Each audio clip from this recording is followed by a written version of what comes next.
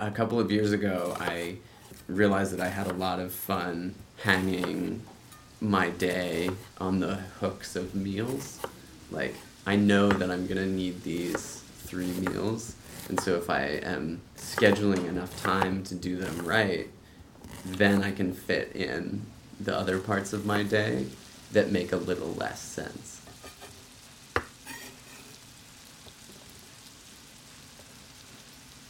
Veneers is a podcast about layers, hosted and created by Katy Perry and Alice Anderson. Each episode, we explore the layers of narrative that form everyday experiences and shape the people around us.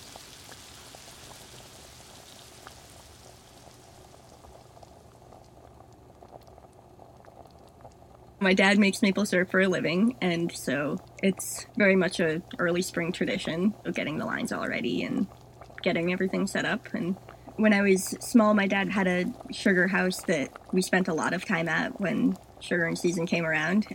We would eat a lot of meals there. We had this big spool from the sap lines. We turned that into a table, and while we were boiling, we'd go out and take my dad's coffee cup, fill it with snow, and then come in and you're like, "Can we have some maple snow?" And he'd just scoop out some of the not quite maple syrup onto the snow, and we'd just eat it and get sugar high and love life. That's something that there was never any question of there being a shortage. There's always maple syrup, and maple syrup goes in everything. I've never missed this sugaring season. I always plan on being around New England in early March.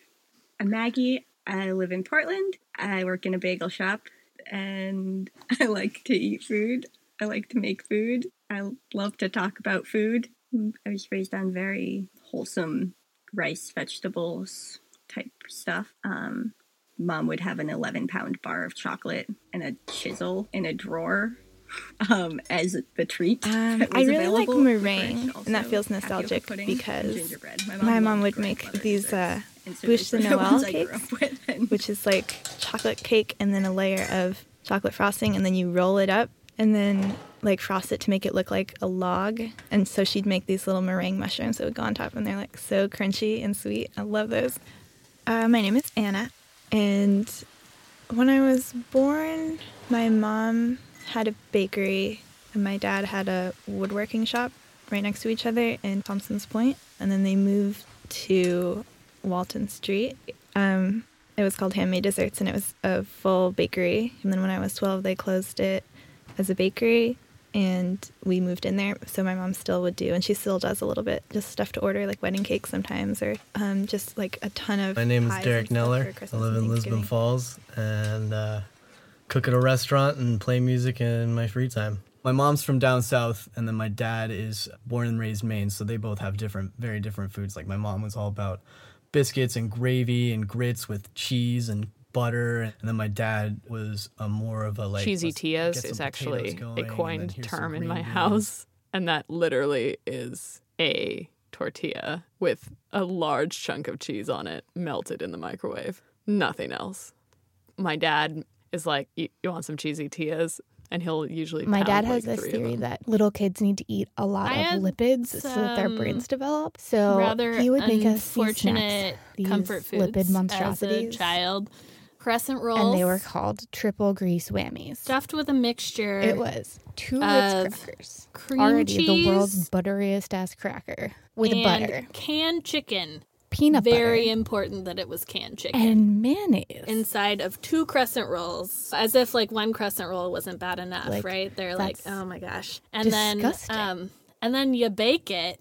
And then you eat it, and My family's it's like not creamy, a hunting family. oozy, However, we have flaky one on the fairly outside, solid all the way things of that dealing you with kind of vermin. want it to be, except that And it's made with horrible things. we had a rabbit problem at my mom's house and a squirrel problem at my dad's house. So there was a lot of squirrel soup and a lot of rabbit stew.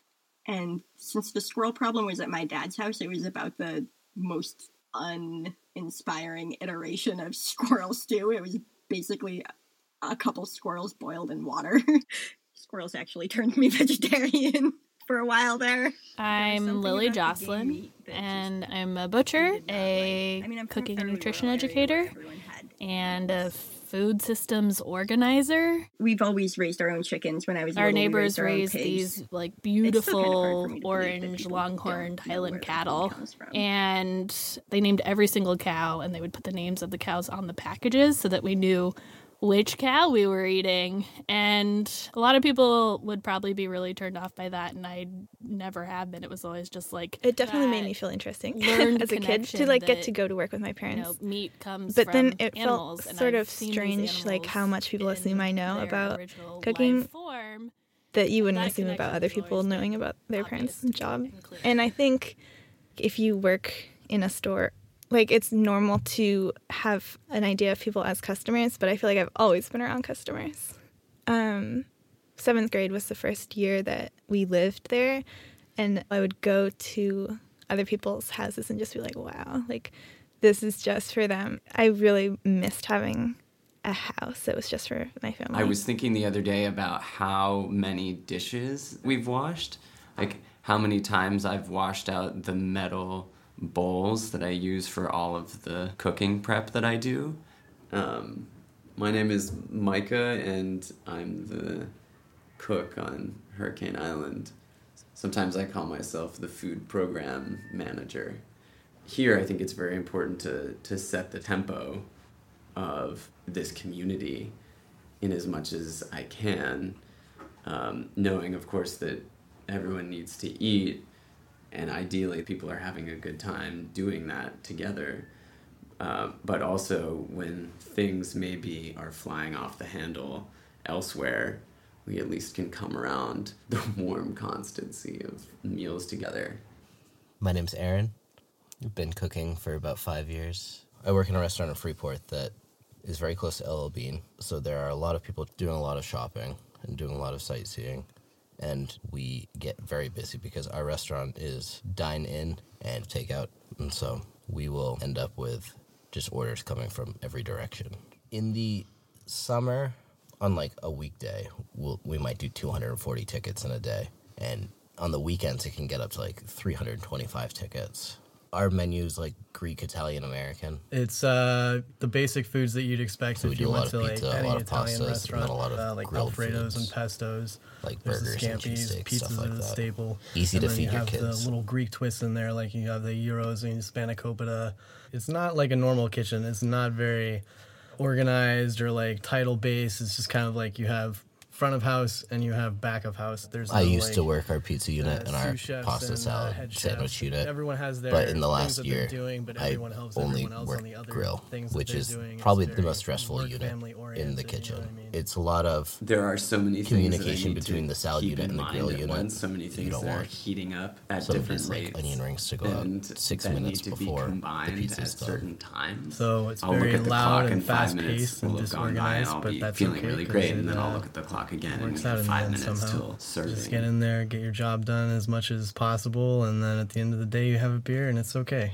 I started working at the pretzel stand at the mall from when I was 22 to when I was 24.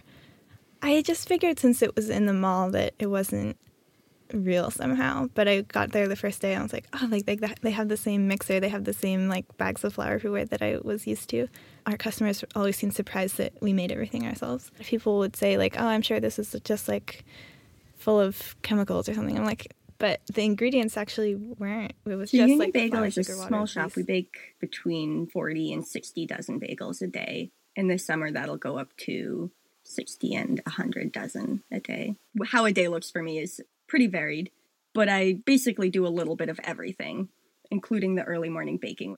My day clock in starts at 4 a.m. Ideally, 6 when I hit like the snooze button for 20 minutes. I try and lay out my clothes the night before because searching for clean socks I get at to the 3:49 kitchen is at not 6:30 and I unlock everything, panic turn a little. all the equipment on. It's all got turn on There's a kettle burning. all the of bagels the are boiled ovens, first. Get that boiling. as well as the turn griddle. The oven on, usually, bake and sheet, that which makes is me what feel a always- little bit what all better the wholesale because accounts are kind of receiving the for the day. industrial And then processes start are baking moving, and I usually have a little bit of by time 4:30 to at the latest. think about what I'm The actually first going round to is do. usually 4 My dozen go-to bread is bagels, pancakes, every and so baked the bagel. students that we have out here are like, pancakes again? Yay! And I'm like, I'm so glad you feel that way.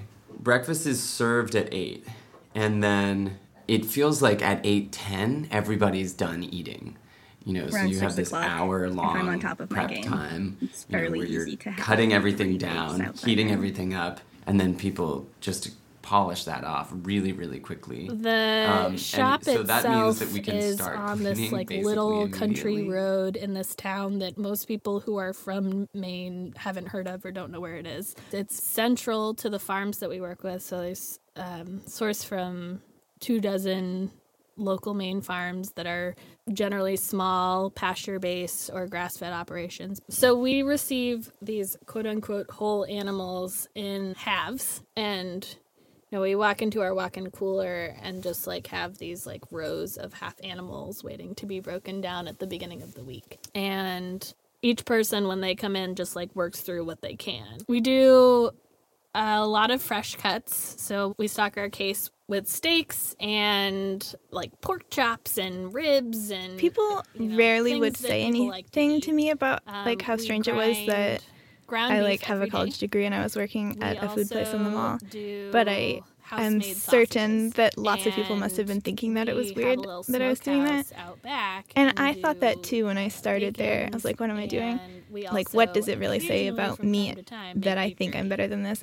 I imagining saying to people that I went to school with that instead of saying I work in the mall, I was saying I work at a Maine-owned business where we make vegan baked goods. We're trying to reconceive a food system that is better for everybody. But the shop is really dedicated to making sure that the food that people have available to them is as healthy and nourishing as it can be. And the best way to do that is to support farmers who raise animals that embody those values. So they're fed things that aren't destroying their bodies as living beings, and that the food that comes from them ultimately is good for the people who eat them. My family raised me vegetarian, and so I didn't eat I've gone through a lot of different dietary regimen changes. When I got to college, the cafeteria food was really gross, so I switched to vegan. And I was vegan for 6 years, and then halfway through being I wonder vegan, if it would be hard to be I mixed in vegetarian. being macrobiotic. And so for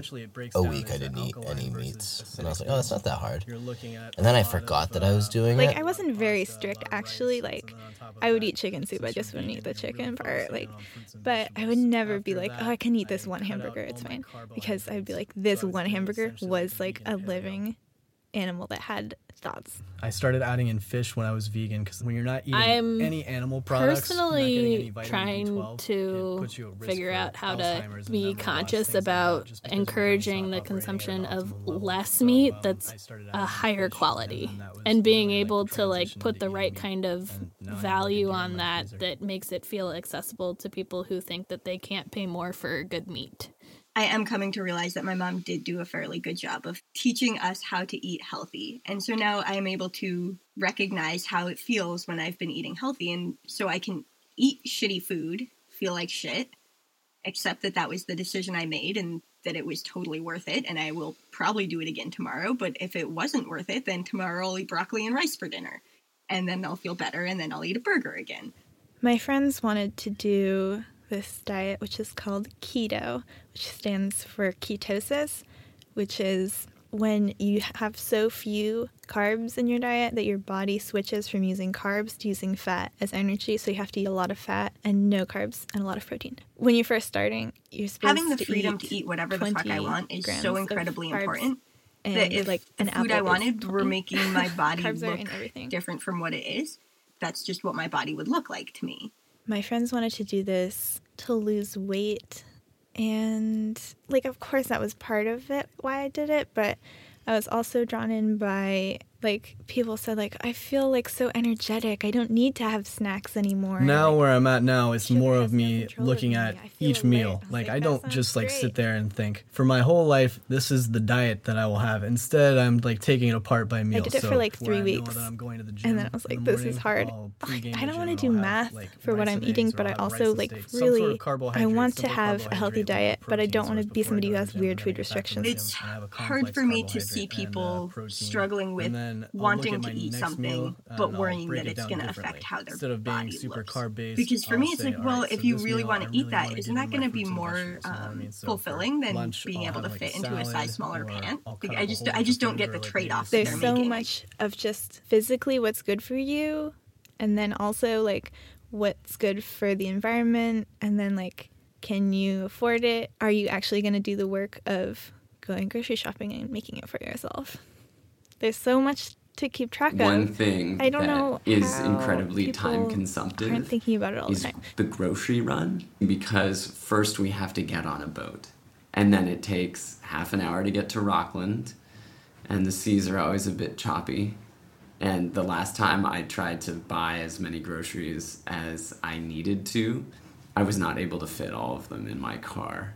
I'll have 2 or 3 shopping carts at the same time, which I have to leave in strategic places around the store. Anytime I plan a meal, I have to go to the grocery store. I can't just be like, oh yeah, I have all this stuff at home that I can throw something together with. A lot of times I go grocery shopping without a list, which is a mistake. I even wrote a grocery list, all this crap I just haven't had time to walk to the grocery store. Lately, I've really been enjoying I'm hungry, I'm not super lazy, but I'm not going to go grocery shopping, and I'm not going to go out of my way to make a meal. What with all of the random canned shit that I have on my shelves, the things I keep in my freezer, and the produce that has not gone bad. That's when the magic happens in the kitchen a little bit, where you like wow, I didn't think I make a concoction out of like the dregs of your pantry.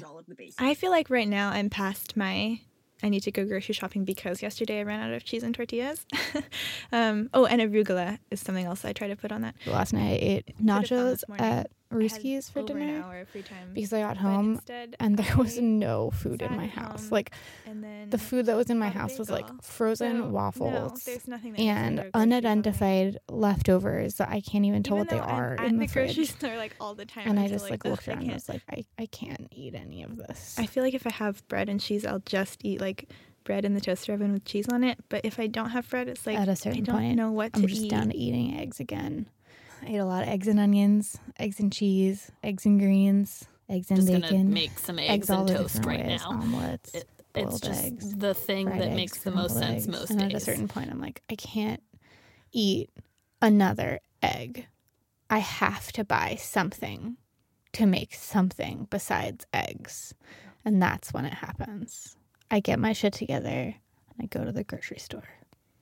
My ideal situation is to go to a farmer's market, and I have to look at food and I have to think about when am I going to eat this, how long is it going to last, all those sorts of things. Because like radishes, for example, I love radishes. Vegetables and I think of myself as somebody who goes to the farmer's market, even though I don't. You know what I mean? Like, I love the vegetables from there. They're so much better, really. But I, would have to actually like go grocery shopping and cook in order to go to the farmer's market.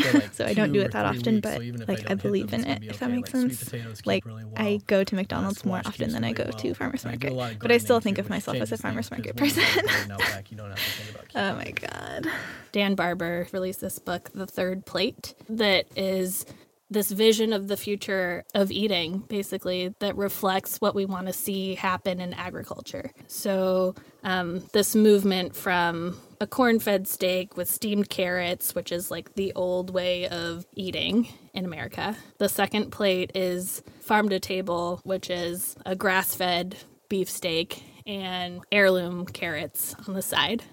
And then the third plate is a carrot steak, of all things, whatever that is, with a sauce made of beef seconds, basically, which is more representative of what the land is capable of providing in a way that doesn't destroy it, ultimately. It's like, very easy to convey those messages in a high-end restaurant setting, and is different to make this like truly healthy, nourishing, systemic way of eating accessible to reality. Now that I'm like grown and cooking for myself, it totally blows my mind when I try to think about how many meals my mother and like her mother prepared every day. What I've been thinking about a lot lately is food as nourishment as opposed to food as art. My grandma always used to, if it didn't come out looking exactly how she thought, she'd be like, well, it'll taste good. So I think about that when something comes out looking a little messy. I'm actually focusing lately more on remembering that food is nourishment and that it doesn't always have to be perfect. I think the difference to me is that if it looks really beautiful, it feels satisfying in a different way. It doesn't just feel like sustenance. It feels like a treat, even if it's not a treat food. And it's a little harder to make those look totally appetizing or beautiful. So I do a lot of plating behind the grill, and it gets messy.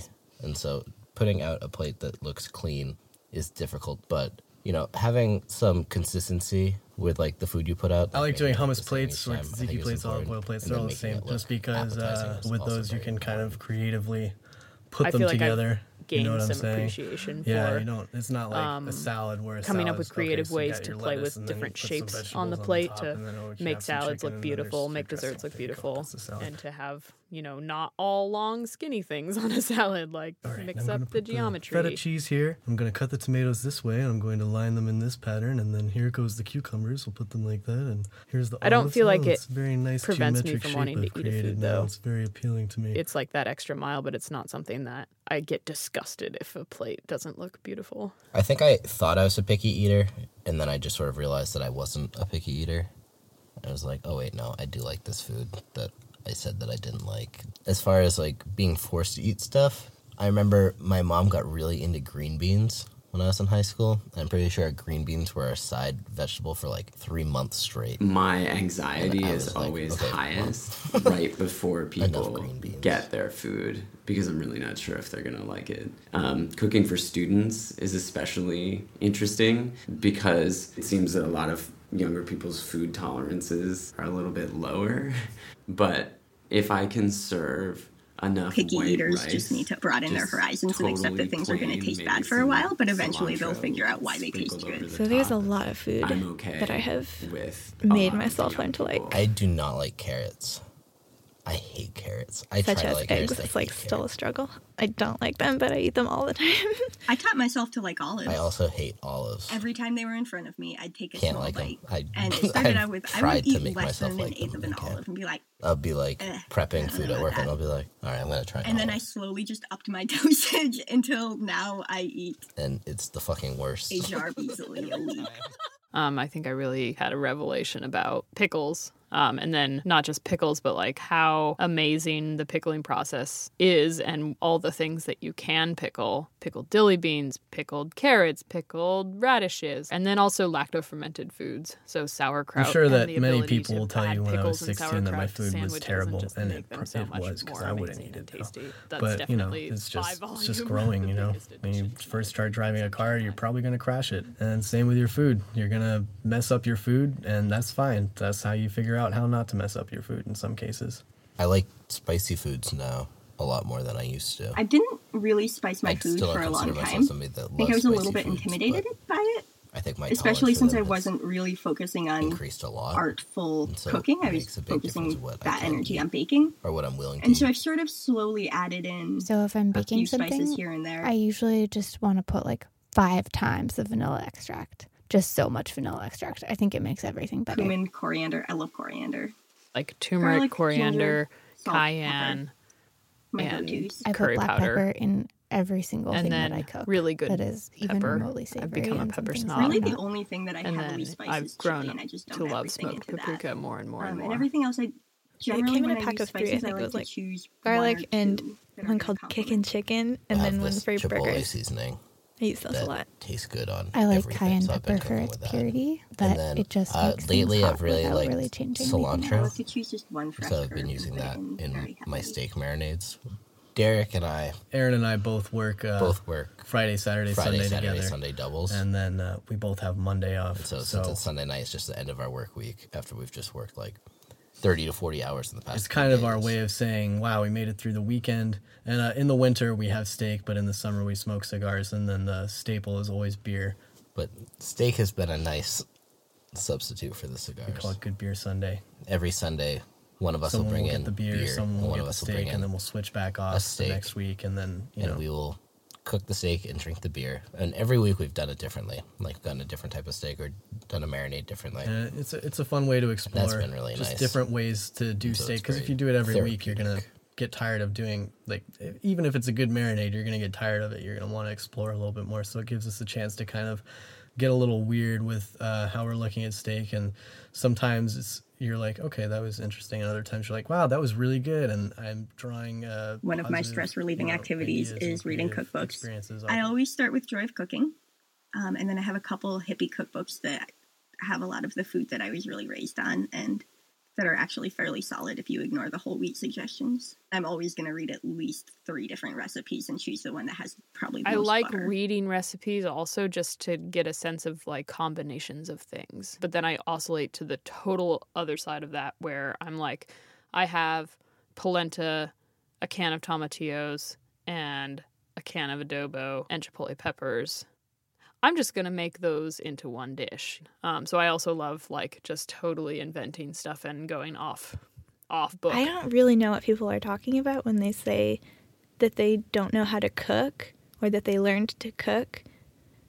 I don't know if people would think I know how to cook or not. It's like, do I know how to cook what? Because I'm not much of a recipe follower, I don't have any recipes committed to memory. Or I don't know any recipes by heart, but I know them by sense. So I would say the one that stands out to me is a dear family friend taught me how to make black beans. And these black beans, I would rather eat them than eat pretty much anything. And what she said to me when she was teaching me was, don't be shy or cautious with your salt or your olive oil, because all that will do is make it not taste good. And be patient. That kind of informs all of my cooking, actually. I'd like don't to be shy, teach but be at patient. least one of the staff how to pressure cook beans properly, knowing that it's been such a part of the way that I've found ways to stretch meals when, 10 new people show up or accommodate many different dietary restrictions. I'm really excited to kind of pass that along, if possible. Because it's somewhat intricate, but it's totally doable. There's only everything to learn when it comes to food. That's why I'm like personally fed so much by working with food, not just physically, but emotionally and psychologically and socially and otherwise. And the ability for people who don't otherwise totally understand each other to forge that connection through food is immutable. It's amazing to me. Special thanks to our contributors, Aaron, Anna, Derek, Lily, Maggie, and Micah, for sharing their thoughts with us.